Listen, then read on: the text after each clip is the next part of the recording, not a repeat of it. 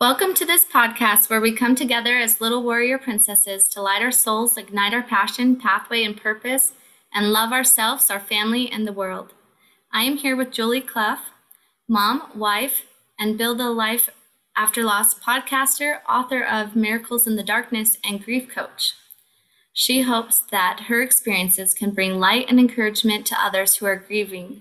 She and her husband, Ron, have 6 beautiful children, including 2 angels, and 10 grandchildren. She shares a message of hope across many platforms, including podcasts, national radio, and television. Welcome, Julie, and thank you for joining us today. Thank you, Melinda. Good to be here. Yeah.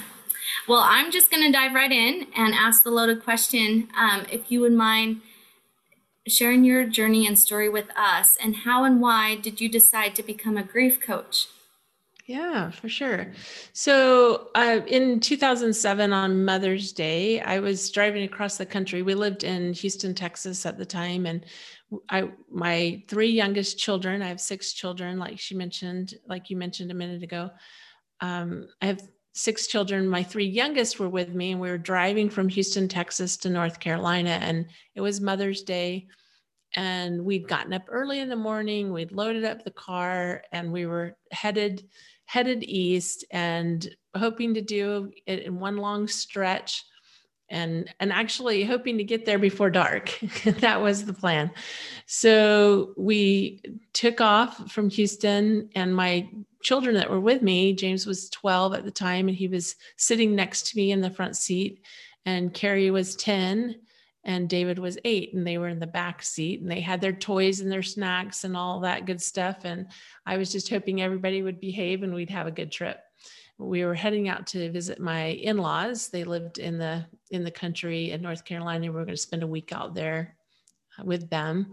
And I was looking forward to the kids playing, and because they lived on 5 acres and they had like a little stream at the bottom of their property, and it was just going to be a fun week. So we take off from Houston and we start heading east, and we just had this fantastic trip. Like, it couldn't have been a more beautiful day, and everybody just seemed to be getting along, and everything was just going beautifully.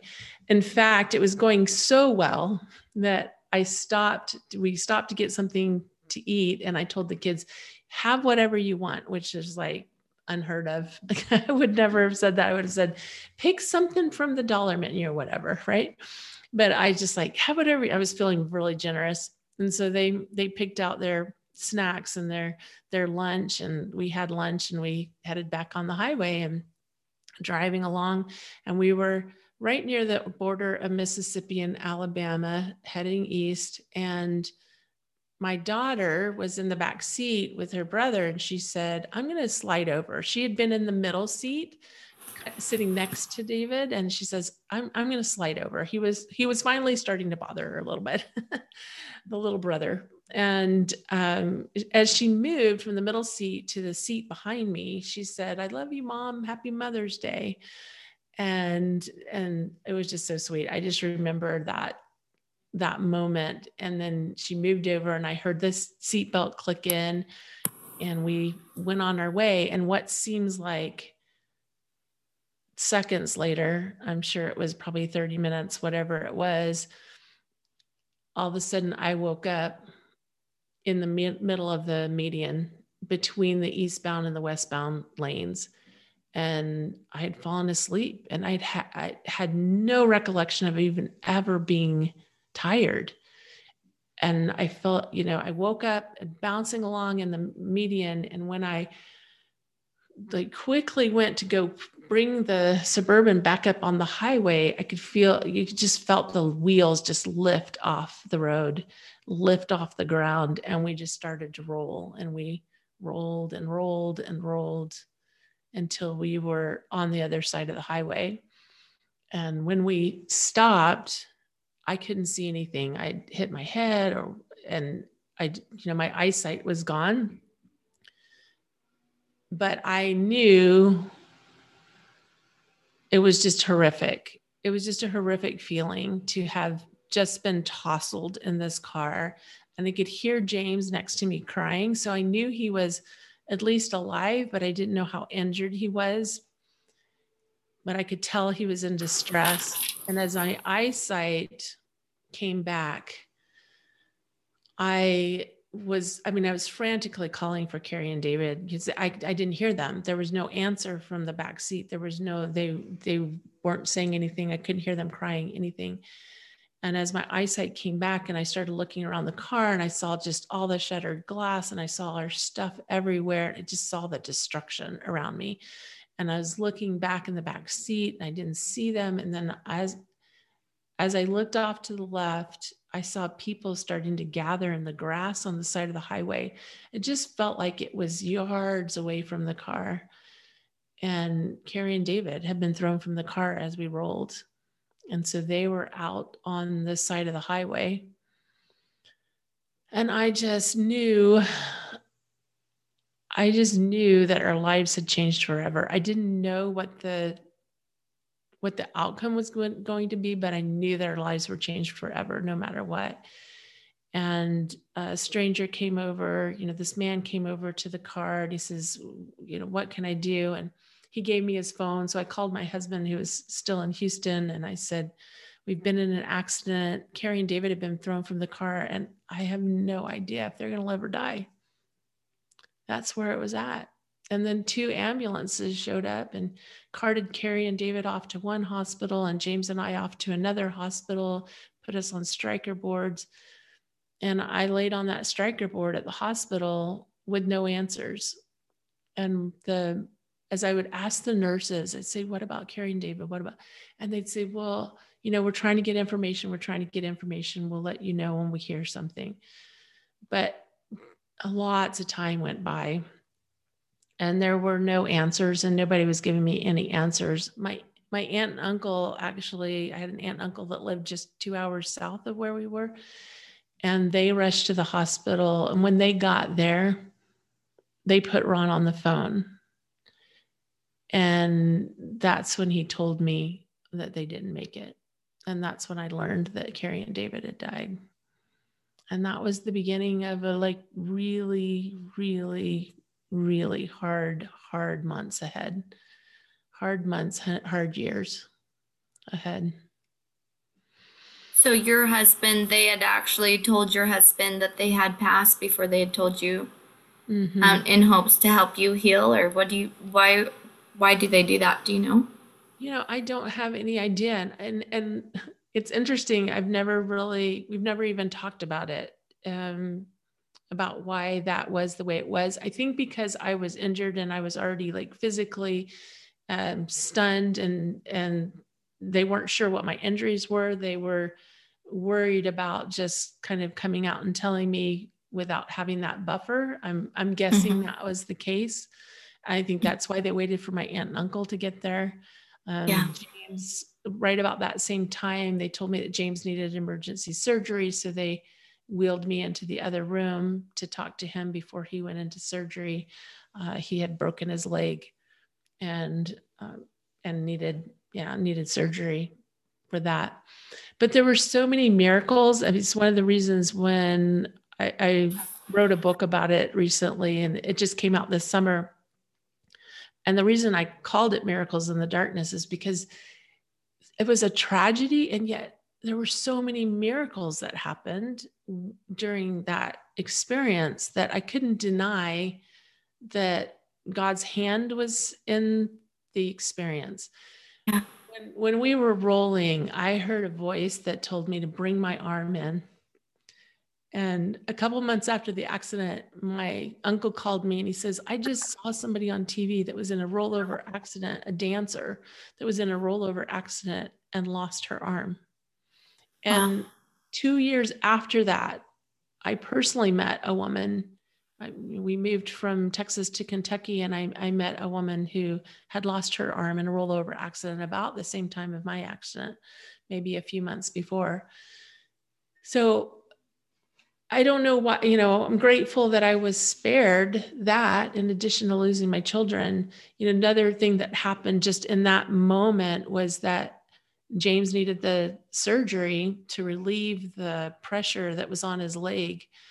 And the surgeon that did the surgery was was the one that developed it. Like the hospital was named after his family. And I remember one of the attendants saying, I don't even know why Dr. Rush is here. Like, I don't know why he's here. It's Mother's Day. I wouldn't think that he would be here. And I'm like, I know why he's here. Yeah. So there was just so many blessings and miracles that attended the whole thing, but that made it easier in the long run, but it certainly didn't make it easy. It was really, really difficult. And I spent a lot of months and weeks blaming myself for what happened and questioning why I never felt tired or why and we were used to traveling across the country, and we had 6 children, and we had a big car, and that was the best way to travel. And our family lived in the East, and we lived in Texas. We were used to traveling. We were used to jumping in the car and driving across the country to see family. So it wasn't anything unusual, but yeah, there was a lot. I heaped a lot of blame on myself. Yeah. And so you talk a lot about the emotional part of it, which is huge, right? The question I had that came to my mind, so maybe some of the listeners might have a similar question, but what kind of physical pain did you feel, or do you even remember during that event? Yeah. You talk about bringing your arm in, and that really is what saved your arm. But as you talk about James, he was crying. Was he in pain? Was he scared? What kind of pain did you endure during that event? The pain was mostly emotional. I mean, I would say 80-90%. And I when I was laying on that Stryker board, not knowing what was going to happen, not knowing what the circumstances were, I would, I was just laying there crying because I knew that it was not going to be good in the long run. In fact, when I realized that Carrie and David had been thrown from the car, I immediately knew that they were either both gone or they were both still here, because they just had such a special bond with each other that I couldn't imagine a world without, with one of them, with them separated, I guess is what I'm trying to say. And that was, I realized that almost immediately. But there were moments while I laid on that Stryker board where I was able to go internally to my Savior and feel some peace in that moment. And that was a relief. I love how you mentioned their relationship with one another and how that's a miracle in itself. That, my mother has lost her first child out of 8, and I know through the pain that she's been through that, no one ever should have to lose a child. But how amazing it is that that they're both comforted, that you don't have to watch one be without the other when their relationship was so close. I'm sure that feels like a tender mercy to you. Mm-hmm. Yeah. And I always knew that they were okay. I never questioned that they weren't okay. I knew that, whatever the other side looks like, I had faith that, God was taking care of them and that they were okay. That it was just a question of how am I going to be okay through this tragedy, and how's my family going to be okay? And I think that was the big battle. And yeah. At what point did you, maybe the time, I'm not sure how it works, you would know more as a grief coach, but at what point in time did you decide, I'm going to help others who have to go through this like I have went through? Well, how did that come about? It definitely was not a quick process, because I went through 3 years of a pretty severe depression and anxiety, just, really trying to figure things out. Like I'd always been a pretty competent person. I was always pretty capable. And all of a sudden I found myself not capable not able to do the things that I'd done in the past. Although I tried, I dove back into life in different points and in different ways. Um, and then at the 3-year mark, another miracle happened that kind of lifted that pain and that experience that I was having. And then it was about 2 years later. So in 2012, my mom was living in California. She'd been living in Nashville. She'd moved out to California for a year. And I flew out to California to help her drive her car back to Nashville. And she wanted me to meet these people that she'd been working with. She'd been volunteering in an employment center, and she wanted me to meet these people that she'd been working with. And she was just super excited. She kept telling me, "This woman reminds me so much of you. You've got to meet her." So we went to lunch when I got out there, and the woman my mom had been working with, her husband came with us, and he told his story about having depression, bipolar depression. It was severe and it went undiagnosed for years. And he told the turmoil that happened through all of that, and the ups and the downs and the failures and successes, and how hard that was on his family. So he's telling us about all that. And then my mom said, "Julie, tell him, about your story." And I thought, oh, do I want to go there? But I did. I shared my story. And as we were leaving lunch, he stopped me as we were coming to the front door of the restaurant. He stopped me and he touched me on the arm and turned me kind of face to face. And he said, "You're supposed to do something with this." And it went right into my heart. And I knew that message wasn't just from him, that it was bigger than that. And that's when I knew I was supposed to do something, but I had no idea what that looked like. I had no idea what that looked like. And about 3 years later, I had a similar experience where I had been going to a massage therapist, and she had some other modalities that she worked on too. And at one point she said to me, "You're supposed to be doing something with this." And I went, "I know, tell me what it is." And I just was on this constant search. For what is that? What is it I'm supposed to be doing? And it was just a few years ago that I started working with a coach. And I was running a business. I was running our family business. We own 3 franchises of a business. And I was feeling really overwhelmed, and like I wasn't taking good care of myself. And I was trying to figure out how to balance my life. And I had this thing, like, I want to hire a coach. And I ended up interviewing a few coaches. I ended up hiring somebody. And in that process, about 4 or 5 weeks in working with her, I thought, this is it.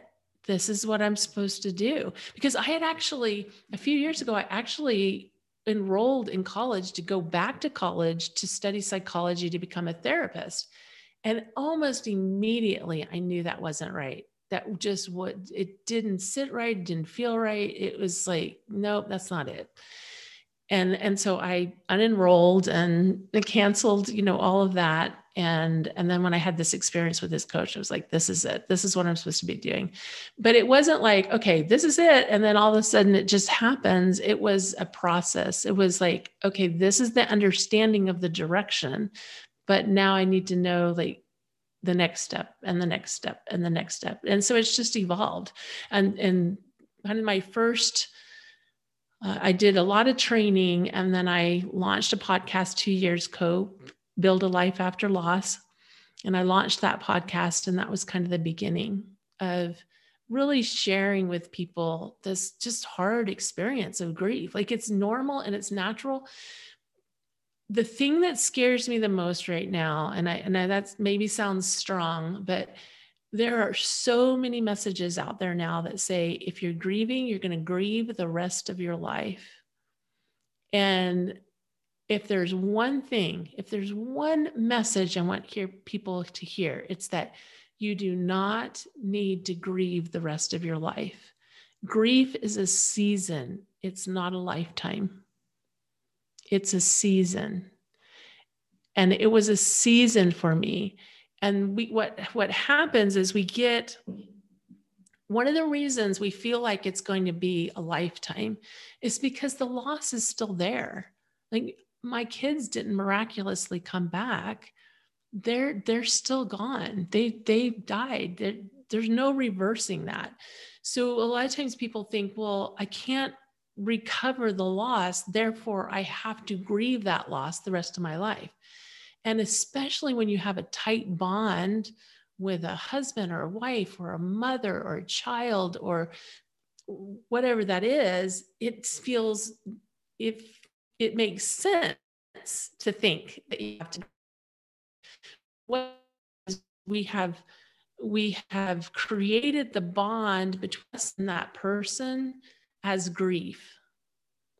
But our bond between us and the person lost is not grief. It's still love. And when we can work through the pain of grief, that seed of adjustment and reconcile and rebuilding, when we can work through that season, then we can truly strengthen the bond of love and gratitude that we have, even though we can't change what's happened. And that was something that we mentioned in the last podcast with Wileen Benson, is how amazing it is finding gratitude and tender mercies in those trials of our life, which is easy to say, right? But finding that gratitude after you've lost someone. Just thank you so much for sharing that with us. Any other tools that you would be able to share with us on how to see grief as a season? Yeah, and to speak just a little more to this idea of gratitude, we can have moments of gratitude even in our grief. Even in our grief, we can have moments of gratitude, moments of happiness, and those things can start to help us bridge that, going from grief to rebuilding. And those things really, really help. One thing that I lost my brother to suicide. I had gone through a divorce previously. Like, I was well acquainted with grief, but this took on it was just a whole nother level. And I say that my mission found me and I accepted.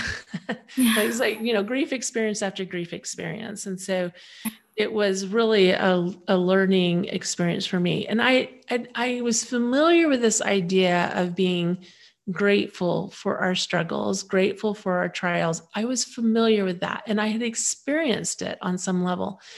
But in my mind, I thought, there is no way I'm ever going to be grateful for losing my two kids.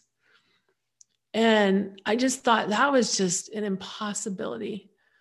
And then about 6 years after they died, I was reading something. I don't even remember what I was reading, but I can remember exactly where I was and what I was doing. And I remember this gratitude just washing over me for my experience, not for losing my kids, but just for the experience that I could have never, ever had without this tragic, horrible loss. And another thing that happened was a year after, because they died on Mother's Day. So it'd be really easy for Mother's Day to just become this horrible event every single year. But the first anniversary, our oldest two daughters were off at college, and we were still living in Texas, and they surprised us. We didn't know they were coming home, and they flew home. Both my daughters and my oldest daughter, she was married by this time. She got married 6 months after the kids died. So she and her husband and her, my other daughter flew home and surprised us. We came home one night, and they were there. And I remember sitting in church that Sunday on Mother's Day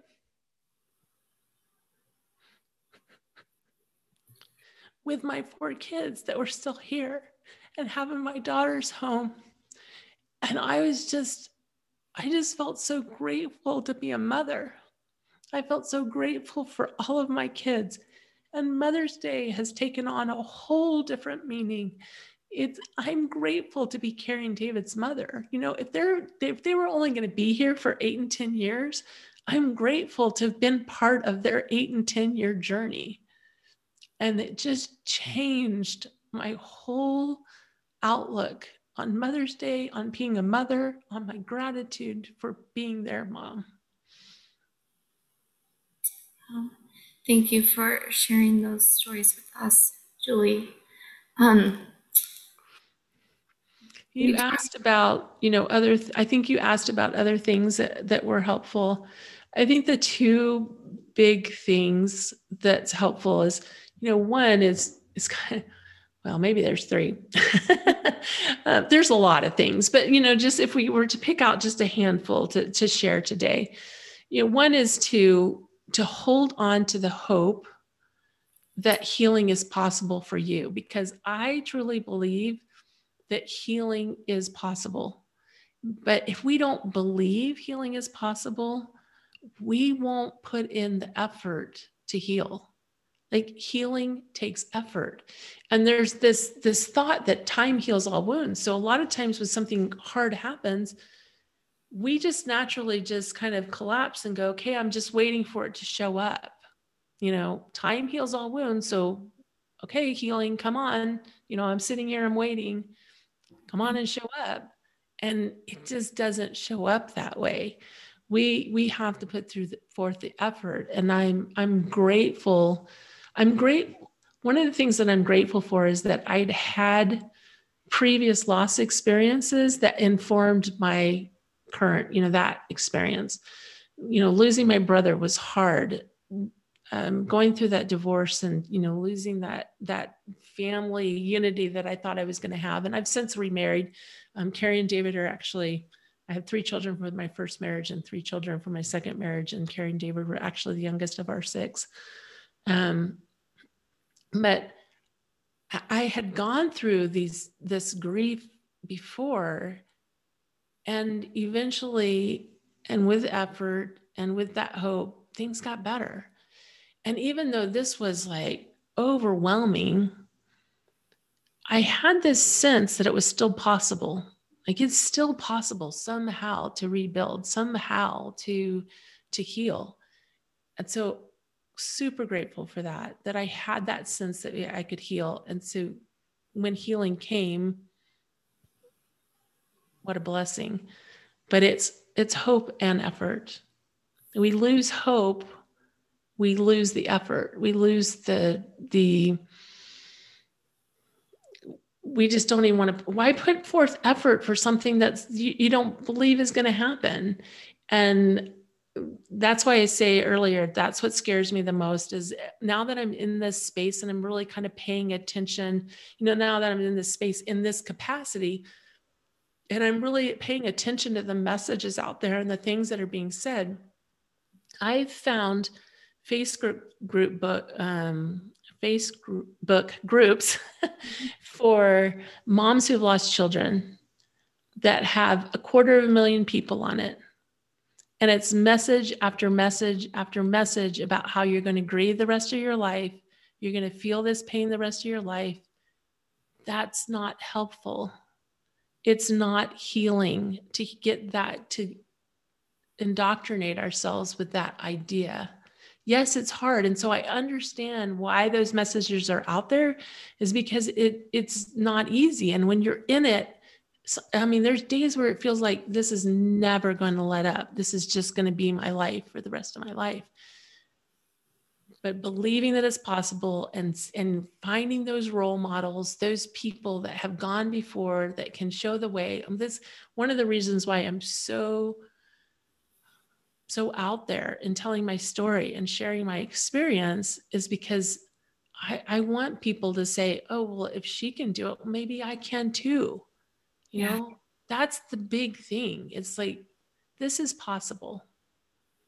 Yeah, absolutely. Thank you so much for sharing that message of hope with us. And so to re-step what you said, hold on to hope, put in the effort to heal, believe it's possible, and find the role models, and get out there and serve. Mm-hmm. Basically what you're teaching us and encouraging us. Thank you, Yeah. Julie, so much. Is there anything that you would like to add to that? Yeah, just, one last thing. It is hard. And so if you're listening to this and you're going through grief and it's just a struggle day in and day out, and you're getting to that point where it just feels almost desperate. Like where do I grasp? What do I hold on to? What kind of effort can I put in? If that's your experience, then it's time to talk to somebody. And the way I see it, you have three options.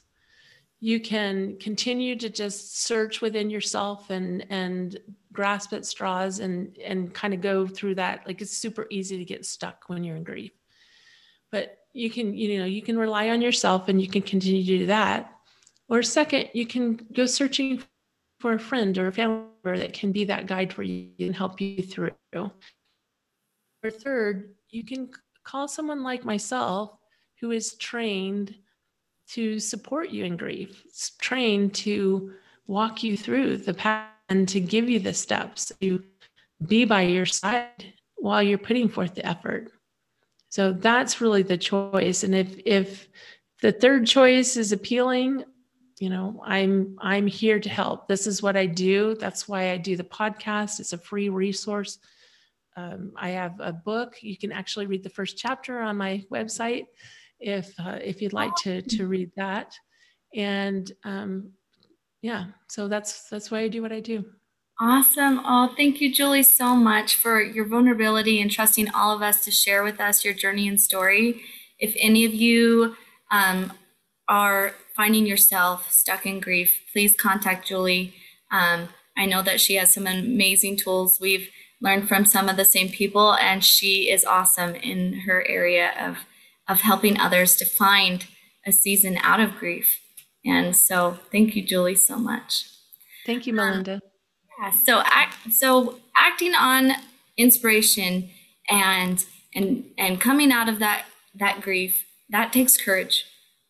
Mm-hmm. Here on this podcast, we help one another find that courage, that courage to enjoy our relationships, our wins, our success, and even our failures. We help one another find the courage to pray, hope, forgive, and connect again. We get it. This is a place to clear the air, breathe, and condition our warrior strength together. Here on this podcast, we light, ignite, and love. We do this through stories, brainstorming challenges, practicing letting go techniques, and sharing wins and igniting the power within to strengthen the little warrior princess in each of us by being an example of a little warrior princess. We encourage, influence, and inspire our men into becoming warriors who are aligned right. We are a gift to our men and to our families, and we are daughters of God. We forge onward, and we reclaim our power and spread light. We ignite the strength within our families and shine love throughout the world. Together, we strengthen ourselves, our men, our families, and our homes, and we stand for truth. We stand for what's right. We are all little warrior princesses. Please join me next time where we will happily welcome another amazing guest, helping us to forge onward, lighting up, igniting, and loving the world to our fullest abilities. Here we expand those abilities in one another. Until then, please check out littledoshastudio.com for more tools on how I choose to light, ignite, and love every day. And please, if you find that that you are struggling with grief, contact someone to help you. Contact Julie. And this is Melinda Nichols. I'm a little dosha warrior princess, and I love you all. Bye-bye.